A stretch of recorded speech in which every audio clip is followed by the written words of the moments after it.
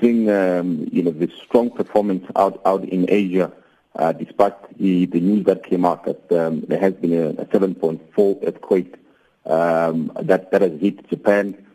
We remember that back in 2011, there was a slightly higher magnitude earthquake that hit that region, and of course caused a lot of troubles with 18,000 people losing lives, and we remember the disruption that it caused for those nuclear plants. But it looks like the one that hit this morning was slightly less, and I think the kind of disruption that it caused, it didn't cause much of the disruption. And I see the authorities have already come out and listed all the tsunami alerts.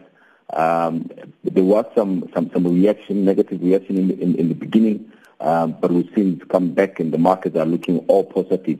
And I think the biggest winners there, is all the energy stocks that are performing very, very well on the back of the higher oil prices. We're seeing oil price rebound quite sharply ahead of the OPEC meeting next week. So all positive across the Asian markets. And then the U.S. President-elect Donald Trump, Maudi, I see he says that the U.S. will quit the Trans-Pacific Partnership trade deal on his first order of business for the White House next year. Most certainly. Donald Trump is at it again. I guess it's a whole new world.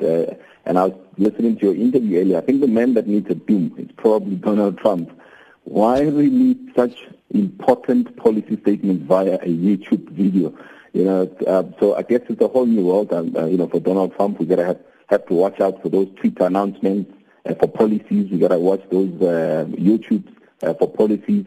It came through via a video, YouTube, and he made some pronouncement regarding his policy. He's made very, very clear that he's sticking to what he said during his a campaign, which is to withdraw completely from the trans-partnership trade deal, that they have with the other countries such as Japan and other nations such as Malaysia and Australia. We know that they entered into that TPP agreement or trade deal with those countries back in 2015, and he hasn't liked that deal, and he said he's going to withdraw completely out of it. Those are some of the things that he came through and campaigned around. Of course, there are other things that he announced during the video, such as cancelling restrictions on the U.S. energy production. Luckily, he did not mention, the Obamacare and of course, building the high walls between Mexico and the U.S. So it was an announcement just giving us an idea of what's going to happen when Donald Trump eventually takes office, beginning of Jan. And there's more, of course, that can be expected from him. Indeed. It's interesting also his relationship with the press, for example, the presidential press corps. It seems as though, Donald Trump will be doing things his way, not much care for convention at this time. And then iron ore has hit 2-year highs this month, Maudi. Certainly, there has been a strong performance on that commodity. It hit a very low level just beginning of this year.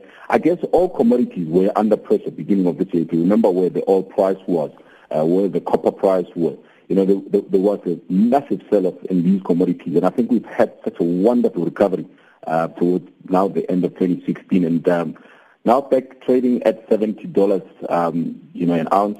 And that's almost around 100% recovery from the weaknesses that we saw at the beginning of this year.